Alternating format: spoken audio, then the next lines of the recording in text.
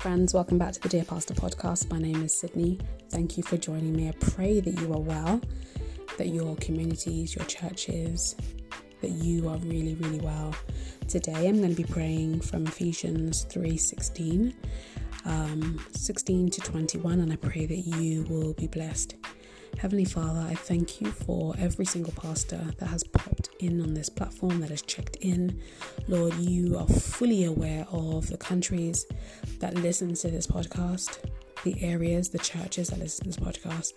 Father, I am praying that by your grace and your mercy, Lord, that your strength, your love, your kindness, Father, that a true transformation from you is strengthening our pastors wherever they may need it. Father, I'm praying that they will encounter a renewing and a refreshing in their lives, in their ministries, in their communities, in their families, in their marriages, with their children.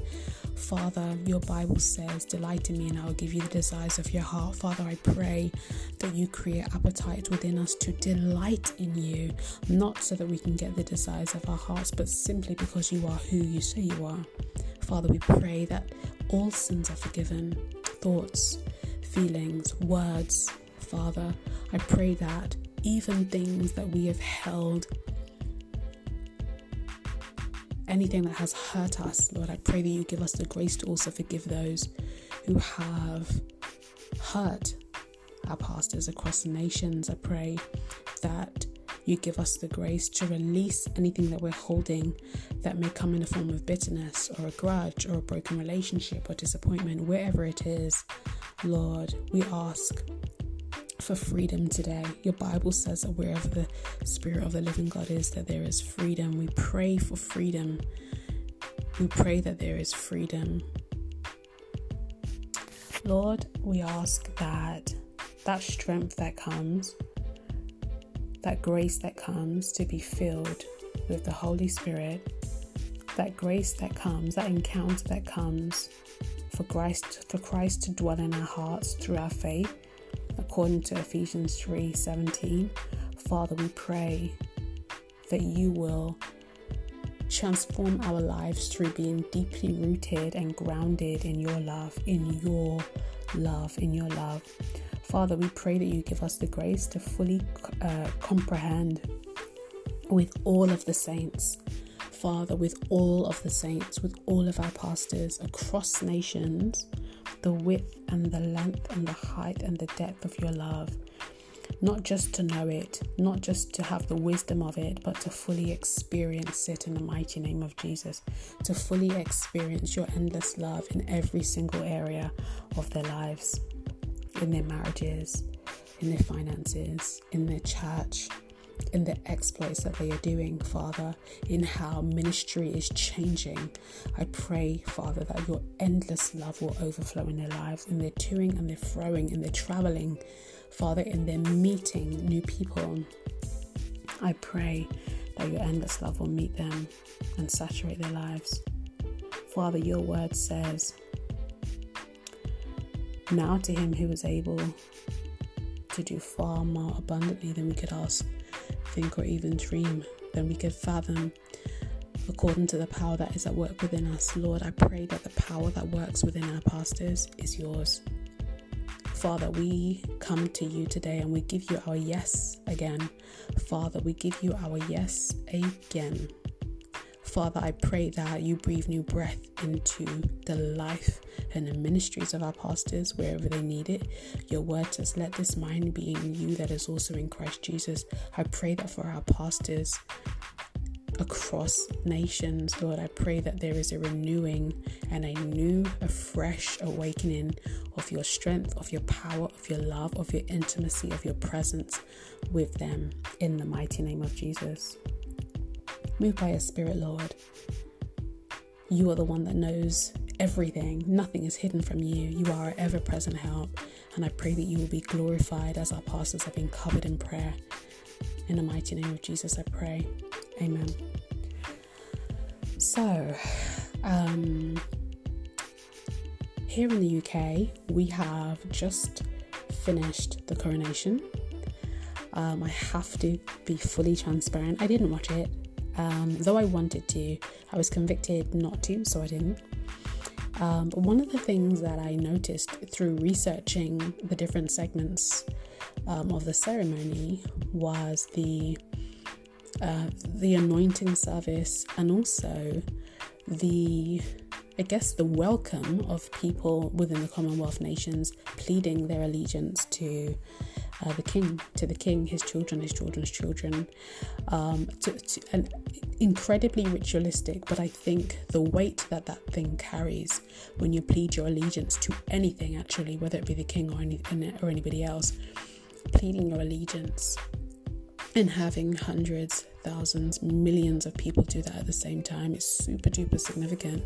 But it made me really reflect on my life with Christ. It made me reflect on how often I do that, how often I plead my allegiance. Granted, the king isn't, we don't have a coronation every year, every week or anything like that. But even so, it really made me ask myself, what does pleading my allegiance to God look like in 2023? In May 2023, what does that look like? How often do I do it? What are the feelings that I have about it? And how easy is it for me to give God my yes?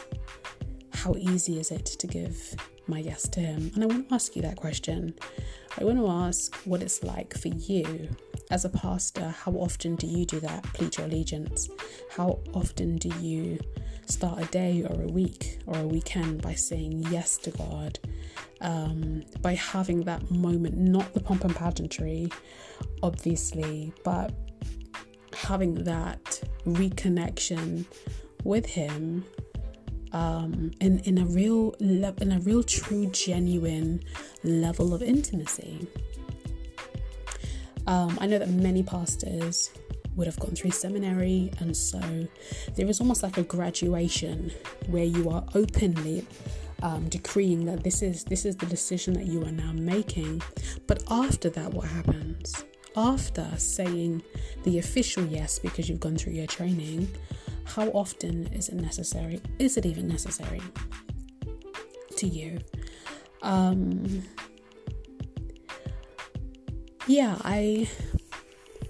Wherever your yes is, I pray that it is bold, and I pray that it is courageous. I pray that it is on fire. I pray that the zeal of God for your yes, that it just overflows in your life. I do. I pray that the yes for God is far more poignant and loud and intentional than it is for a man and a family literally on earth. I pray that God is able to see a move, not only to disrupt any kind of legalistic pleading of like that kind of stuff is really heavy when you when you look at the supernatural consequences to something like that. But I pray that God hears a louder yes from the church than he does from a coronation.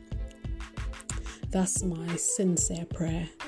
And I don't ever want to underestimate the reality of what it's like to be a pastor. Though I work with pastors, I'm not going to pretend that just because I see pastors and we see pastors show up on a pulpit, it doesn't mean that you actually want to be there. It doesn't. Just because pastors are available to pick up their phones, it doesn't mean that they all want to do that. You guys have lives and other things that you are going through. And so the thing that's attached to your yes, how often you say yes, what it feels like to say yes to God, it's important. It's really important. It's not only important to God, but it's important to those who've been called to see pastors with graceful eyes. There are many of us who have been called and who have been trained to take away. There's many of us who have been trained to see pastors for being pastors. We don't get the opportunity to, how do I say it? We don't get the opportunity to, or at least I think God has well and truly taken away the opportunity for us to idolize a call or a position in the body of Christ. And I'm grateful for that, because it means that the level of transparency that happens here, I pray, is something that can connect with an authenticity outside of a pulpit, outside of a church, in the name of Jesus. So yeah, your yes, how you say your yes, how often you say yes, what's attached to your yes, whether it be feelings or anything, emotions or anything else. I pray that there is life there, new life there.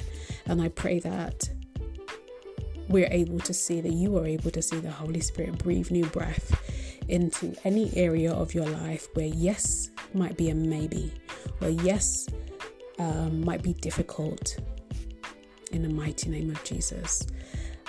I will continue to pray for you. I am rooting for you. I'm so grateful for those pastors from all over the world that listen to this podcast.